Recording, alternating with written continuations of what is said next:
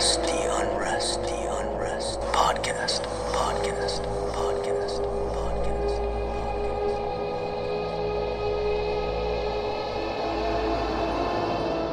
Hello and welcome to the Unrest Podcast. I'm Caitlin Stansel. I'm Madeline Green. And I'm Carter Coyle, and we officially have 3 married old ladies on the call. Woo-woo. 3 married hags. Caitlin is married. Woohoo! And it was quite the wedding for all of us. It was really, really, really epic and fun and amazing. I'm still recovering. I honestly, though, my feet, I don't think I've ever had my feet hurt so bad. I don't know if it's like that concrete floor or what. I had to get Matt to rub my feet. It had to be the concrete because my feet were killing me for days as well. And I think just like, you know, being there and decorating and everything all week on the floor, I don't know. My feet were just like, all right, lady, off of it. My thighs were very sore. My thighs were really sore from drunkenly thinking I was still young and spry enough to do, you know, the boots with the fur, get low, get low, get low. I learned a long time ago that my knees can only go so low. And literally, like, all those girls would be, like, dropping it down. And I'm, like, halfway, like, oh, yeah. I was like, Nick, whenever I dip, like, you have to put your arm out to hold me. And he's like, wow, that's sexy. I'm like, help me get low. Then help me get back up. All right, I need to help me get back up on the dance floor. So we had so much fun. We danced and danced. It was a great time, Caitlin. Thank you. I think everyone needed kind of a nice, fun break. I think everybody's been dreaming of like where they would go, where they would visit, like once travel restrictions are lifted. I know that my husband has a lot of people in his office who are going to Key West right now because it's still America. So you can go without having to have a passport. So that actually is kind of inspired an idea for us to look at some haunted places on Key West. Carter, have you been to Key West? I've never been. I've always wanted to go. And Nick really, really wants to go. But yeah, I've never been. I'd love to. Yeah, it's a great place. So you've been, Mads. Caitlin, have you been? I went, recently within the last year or so. But our trip was so just busy. We didn't have time to fit everything in, but I definitely wanted to go on a ghost tour while we were there. And that's kind of what inspired my story for this week. So it's said that there may be more ghosts residing in the island town than the living. No. Cool. Yeah. But there's one story that kind of really stood out to me, and it's probably something that you wouldn't consider finding in this place. But it may be one of the most haunted children's toys in the world. Have you ever heard of Robert the Doll? No. Can't say that I have. Don't know if I want to hear about Robert the Doll. He's creepy. I'm just going to lay that out there already. Not only is his name kind of creepy, I don't know what it is, but Robert for a doll just kind of freaks me out a bit. I did not go see it, but we wanted to go, but you can. He's like in this museum and he's in like a little glass box. Wow. And sometimes he moves around in there apparently, but he stands at more than 3 feet tall. So he's large. He's not just like a little baby doll.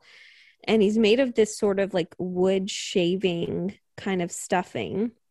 And his origins are a bit unclear. There definitely, though, seems to be some sort of voodoo connection to him. So some of these stories say that Robert the Doll was given to Eugene Otto. That's his owner as a young boy. And he was given to him by his grandfather. And the doll apparently came from a trip to Germany. Okay. So Robert is actually Eugene's first name. So he essentially named the doll after himself. And Eugene is his middle name, which he went by. He reminds me, do you guys remember those creepy little dolls? And like they would be like this, covering their face, and you would put them in the corner. And it looked like a little kid was crying in the corner, but it was that size. But they didn't have a face, right? No, they were creepier than Robert. But they were called something weird too. Well, this close-up of him is fucking terrifying. That's what he looks like. Oh, Madeline, I bet you're looking at one of the replicas of him. So there are replicas that they sell. So another story says that Eugene received Robert from a Bahamian maid that worked for the family. And this is notable because apparently his family wasn't very nice to their maids or servants. Uh-oh. And she had been caught using voodoo and was fired. But before she left, she used that voodoo to curse the doll that she had given to Eugene to bring fear and discomfort to the family. Yeah. Don't take gifts from people you just fired. That's probably a good life lesson. Uh-huh. The place where he resides now, he's holding this little like stuffed dog or lion. And he looks kind of like a vet. Sure. And he's like covered with these little marks that could be from normal wear or tear. It kind of looks like where you have a champagne cork and there are pieces missing out of it. Yeah. But some say maybe they kind of resemble scars. And he has like these stabs. Yeah. Or like cuts or something. And then he has these dark beady eyes that you're not supposed to look directly into. And he has a smirk on his face that some say changes at times. But that's creepy. Yeah. Yeah. Creepy stuff started pretty quickly. Eugene was really close with this doll and he took it everywhere with him. And then at times his parents said that they would overhear him having conversations with the doll. And so he would talk to Robert, but then they would hear a different voice replying. And they just assumed at the time that it was Eugene kind of changing his voice to pretend to reply as Robert would. Oh, shit. And it was like a deeper kind of creepier voice. I don't know how else to describe it besides creepy. Robert was said to have some kind of like hold on Eugene. And they would be up in Eugene's room at night, and his parents would hear this like loud, violent commotion happening. They would hear furniture moving. Things would be ripped apart. And then they'd go in there and be like, what the hell's going on, Eugene? And he would just say, he would be like huddled on his bed, so scared. And he would just say, Robert did it. So it's either Robert or Eugene's just like fucking weird as fuck and blames it on his dog. Bro, I feel like that sounds plausible, but no, it's not right. But really, he is weird as fuck. So it's not so much that Robert the doll is a ghost; he's like a possessed doll, kinda, I think, or like a voodoo cursed doll. Voodoo cursed doll, or it's just he Eugene. just blames it on him, or creepy ass Eugene. Say from the beginning who the hell Eugene even is. Like, is he a famous person in Key West or just a guy? His family was in Key West, and he is just the owner of Robert the doll, from what I've seen. Wow, what a legacy.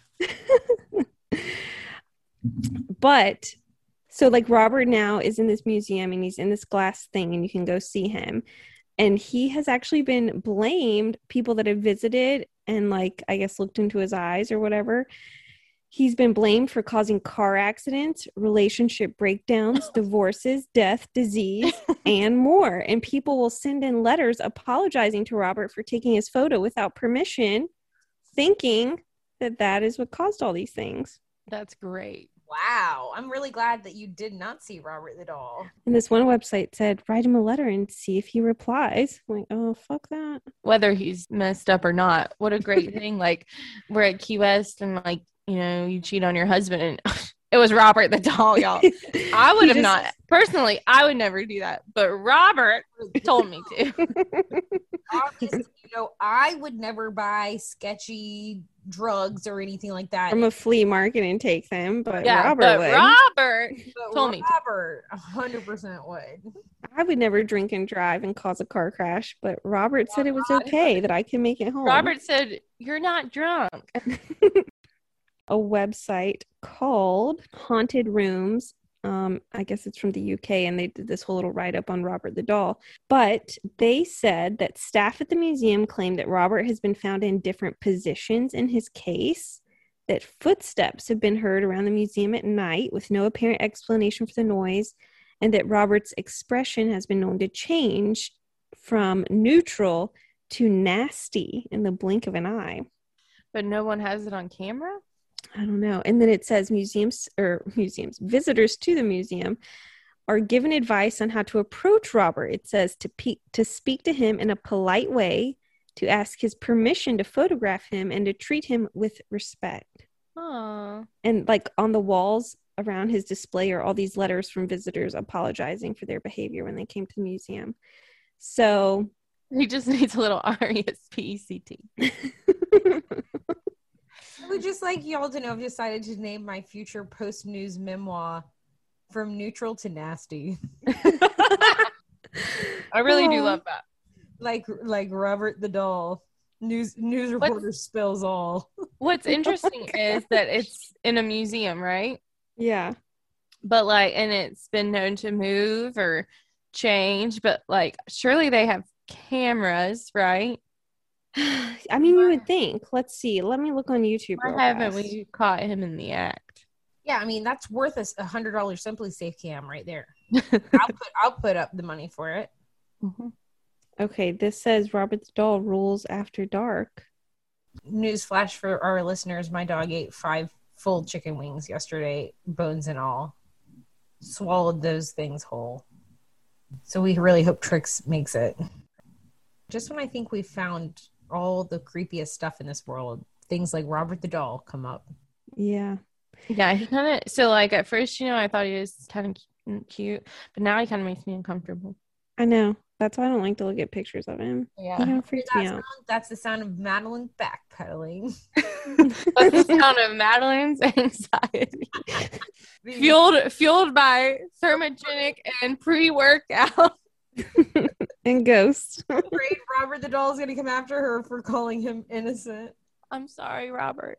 That's the story of Robert the Doll, but Key West has a lot of ghost stories. There are some other cool ones about St. Paul's Church, if you ever want to look that up.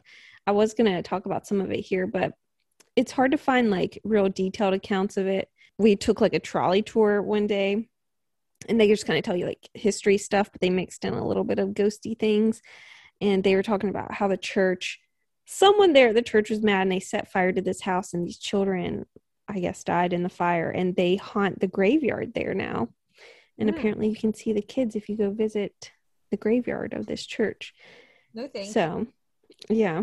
So there's just like a lot of ghostly things in Key West if you ever visit. Do you know if there's like any reasoning behind why there's a lot of ghostly things? I just think it has a lot of history there.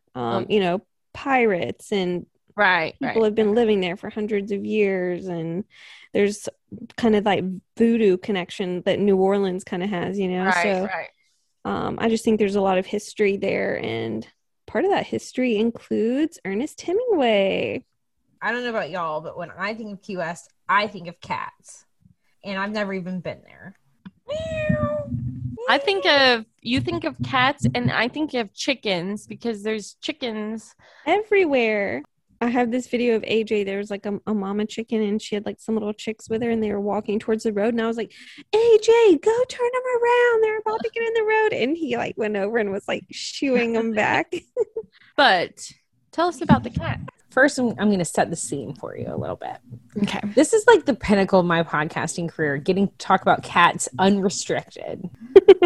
So let me set the scene for you, okay? It's back in the old days. We're on a ship. It's stormy. Things are rocking. You're feeling kind of sick. We're right off this Key West coast. You see a rat scurry by. Oh, gross. And then what chases after it? A cat. Not just any cat, a 6-toed cat.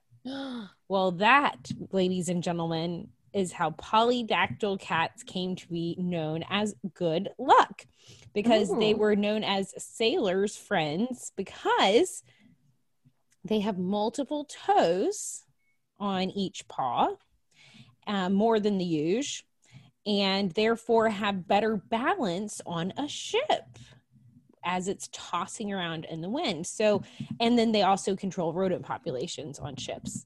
So that is how they all kind of came to be known as good luck. And the story goes that a ship's captain was drinking downtown Key West. I don't know if downtown's the right word, just in Key West, with Ernest Hemingway back in the day. And he really liked Ernest and ended up gifting him a white 6-toed cat named Snow White. Aww. Some, I think, say Snowball, but Snow White is the generally accepted name of that first kitty cat.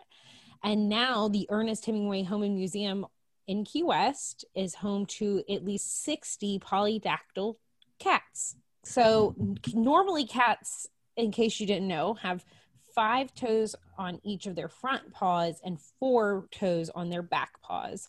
But polydactyl cats can have up to 9 toes on each paw. What? Oh, wow. Although generally it's like 6, and it's almost always on the front paws, although they can have 5 or 6 on the back. But so Ernest Hemingway's cats, or Hemingway cats, are known as 6-toed cats. And even though it's according to the website of the Hemingway home, about half the cats at the museum have like the physical 6 toes, but they all carry the polydactyl gene. So any of those cats at the Hemingway house are Hemingway cats. And so any of them have the potential of producing offspring that are polydactyl.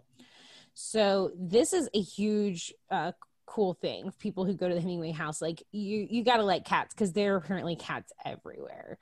And they are allowed in the places that humans aren't. You know, if you're walking through the house, you might see them lounging on the furniture or whatever that you're not allowed to get on. But the cats, it sounds like, have pretty much free reign there. So Snow White started the trend, and before you knew it, Hemingway cats on Key West, and a lot of other cats on Key West, because, you know, it's hard to contain them, have this trait, the polydactyl trait. It's actually pretty common along the East Coast, but this is like where polydactyl cats are known. So I'm going to tell you a little bit about the Hemingway cats. They're not necessarily a particular breed, so it's a trait, not a breed, if that makes sense. So you could have tabbies or tortoiseshells or white and black tuxedo cats, all can have 6 toes. And I'll share my screen here with you. They are cute as a button. It says they carry the polydactyl gene. So here's some of the beautiful cats there. But see, they all look totally different. The thing they have in common are these big old paws. How they're not, it's not like, they're not freaky looking, in my opinion. They're just big paws. They look like just big paws. See, it looks like they have thumbs. Yeah, exactly. See how he's got thumbs? And then here was a great picture on this one of this kitty's extra thumb. Oh, wow. Isn't he pretty? In the cat world, we call their little toes beans. So they have extra beans.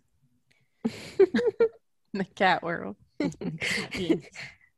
So, apparently the cats kept Ernest Hemingway company as he wrote his novels, and he really loved them, and so did his family, it sounds like. So he named all of the cats after famous people, and sometimes put a little kitty cat twist on them. So that's kind of fun. And they still do that to this day. And from what I was reading, they want to carry the tradition and like keep the cats coming, but they don't want to have overpopulation. So they allow the female cats to have 1 litter and then they're spayed. And they keep like a male tomcat around for getting the business done. So that's how they kind of keep it in the family, but they keep enough gene variation to not like have like crazy incest cats. And they have plenty of chickens around there to catch and eat. That's what it sounds like. I also read that they have a veterinarian who's dedicated to coming by like once a week, who checks them all for their fleas and their ear mites and spaying, and helps with the spaying and worming and all that. So these are really, really well taken care of cats, and they're a beloved part of the community there. This was a little bit more about their origination, but they like basically in all the port towns is kind of where these 6-toed cats have popped up because of the sailors. So that makes sense. And they are not very common in Europe because they believe they were once hunted because people associated them with witchcraft. So they are also called mitten cats, boxing cats, conch cats, mitten foot cats, snowshoe cats, 6-fingered cats, thumb cats, and cardi cats. What was the last one?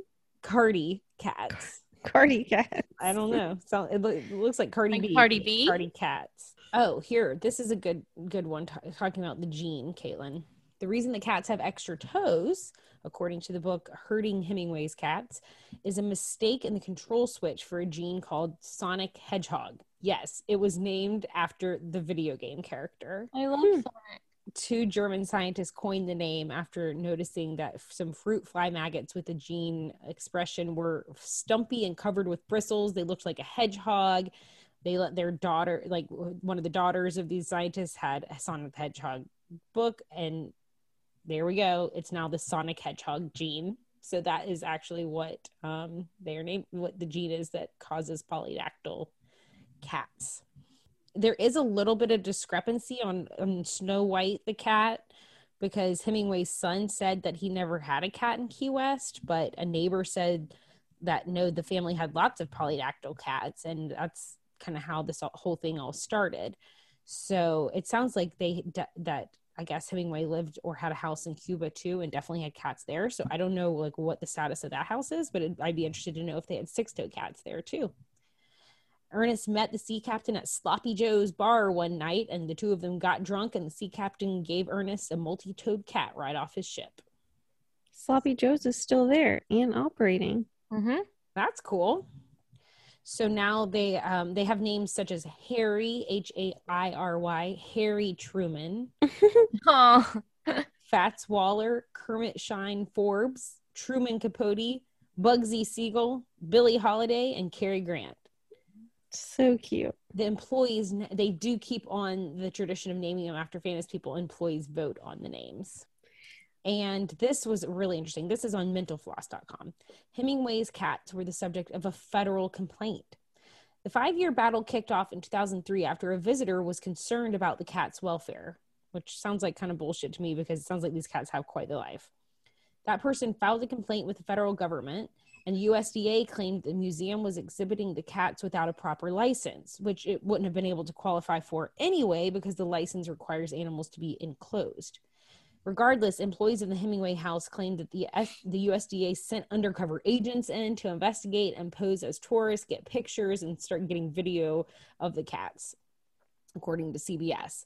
The agency threatened to fine the museum $200 per cat per day to remove the cats from the premises, So they fought back and forth, and eventually an animal behaviorist who was kind of a neutral party said the cats really do appear to be well cared for. What if we just build this special fence? And everybody kind of agreed to that. So I guess the cats got to stay because a special fence was installed.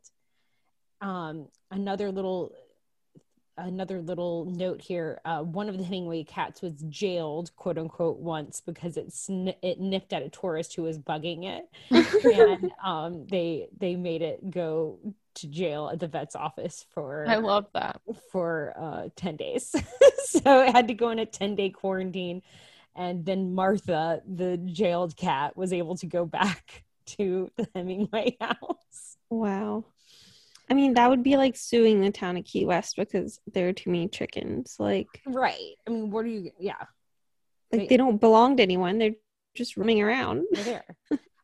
The museum tells people not to bring in catnip, as you can imagine. That would cause quite the frenzy. Yeah. And then lastly, this was kind of interesting too. During Hurricane Irma in 2017, 10 employees insisted on staying behind with all of the cats. I imagine it was like, maybe it was just too hard or too expensive or almost impossible to evacuate all of them. So apparently one employee said when we started rounding them up to take them inside, they actually started running in almost knowing like it was time to take shelter. And sometimes I think they're smarter than the human beings. Totally true. The employees and 54 cats rode out the storm together, and they had generators and food and water and medical supplies and all hung out. I mean, that sounds like an awesome time to me. So today's real life haunt is a listener of the show. She didn't want to share her name, which is completely fine, but she did share with me some amazing experiences that she's had, and I will share a few with you guys. I'm going to save a few for future episodes. The first one is a visit that she felt like was from her mom, and it says, 5 years ago, I was diagnosed with ovarian cancer and had to undergo a full hysterectomy, and a port was inserted into my rib cage. The port was for chemo, and on the first night of chemo, which was 9 hours long, I came home and went to bed. As I lay there on my side thinking about the day, someone sat on the bed beside me. I also felt a cat jump on the bed at the same time. I like to think it was my mom, who died about 15 years earlier of cancer. The cat may be a childhood cat. I don't know, but it helped me get over chemo knowing someone was there watching over me. Such an amazing story. I feel like that was for sure her mom sending her a message that she is not alone, especially during such a hard battle with cancer. The next story that she shared with me is about her daughter, who's 11 years old, and it says it wasn't until 6 months ago that she has been able to sleep in her bed. She's been sleeping with her big sister. She kept telling me that she felt like she was being watched at night, and she felt like someone was playing with her toes. She had never seen them, just felt the touches. Apparently, there is a woman who is dressed in a 40s-style dress that stands in salute in her bedroom door. Another psychic told me it's a man by the name of George who attached himself to her from a cemetery. 6 months ago, she has finally been able to sleep alone, and I don't hear about them anymore. And then the last story that I will share from her is about an old school, and it says, I used to work for a college, and the school was in a really old building in Toronto, Ontario. I believe the history of the building was it used to be an old athletic building, then police quarters, and it had a pool in the basement. And the story is a little girl died in the pool. Many years later, our school was there, and we were investigating the rooms we would turn into classrooms. My colleague and I were looking out the window, and on the outside ledge was a little girl sitting there. We turned around to look at each other, and my colleague saw the little girl out of the corner of her eye. She was standing now outside the classroom. I didn't see it, but believe her because we looked outside and the girl was gone. Another time when we were in the school, I had to go down to the basement where the files were kept in the old pool area. My friend Monica kept her office in the basement, and the ghost bothered her all the time, pushing her into the desk, turning the lights on in the file room. I wouldn't go downstairs by myself. Another time it was really early, and I was working with no students in the school. I heard all of the chairs in the classroom above me scrape across the floor. When I went to look, it was all normal. I eventually left that job for a maternity leave and didn't go back. You can read about the building. It's called the Stewart Building in Toronto. Thank you so much for sharing those experiences with us, and I'll share those other ones on future episodes. That was a good one. Thanks, Madeline. Good find. And you know what? If you're sitting here thinking, I should really tell them about my crazy story, you really should. The Unrest podcast at gmail.com. Unrest in peace.